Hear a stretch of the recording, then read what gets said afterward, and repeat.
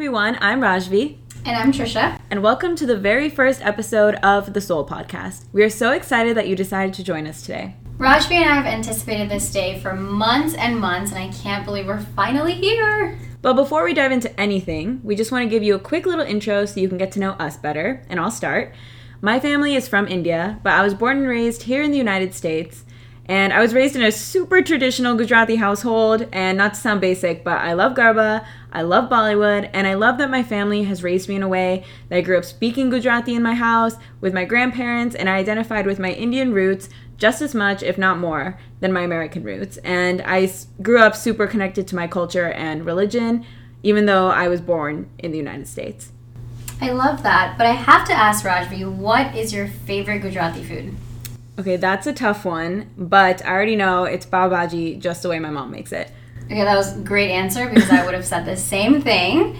And my name is Trisha, and I was actually born and raised in the foothills of the Himalayas, specifically from Rampur, Nepal, a small village where I learned to love the sound of cows mooing in the mornings, my grandma frying potatoes that she made with her sari on like a total badass, and just the rich culture that comes with living in such a beautiful country.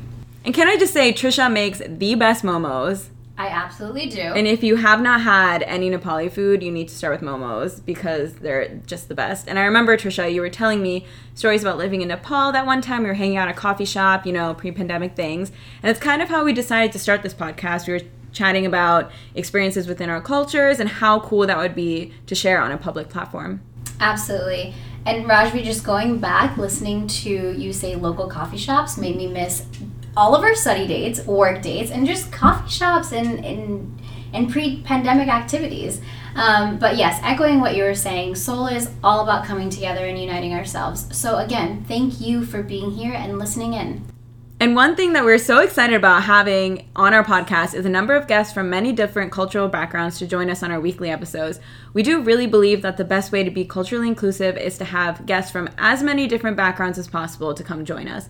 And if you go to our Instagram, @TheSoulPodcast, you'll find an interest form that outlines some future topics that we want to discuss. And if you don't like any of them, that's totally fine. You can add your own, and we would love to have you. Yes, absolutely. Our ultimate goal here is to have fun, but it's also to create a platform where we can educate ourselves and each other on various different topics.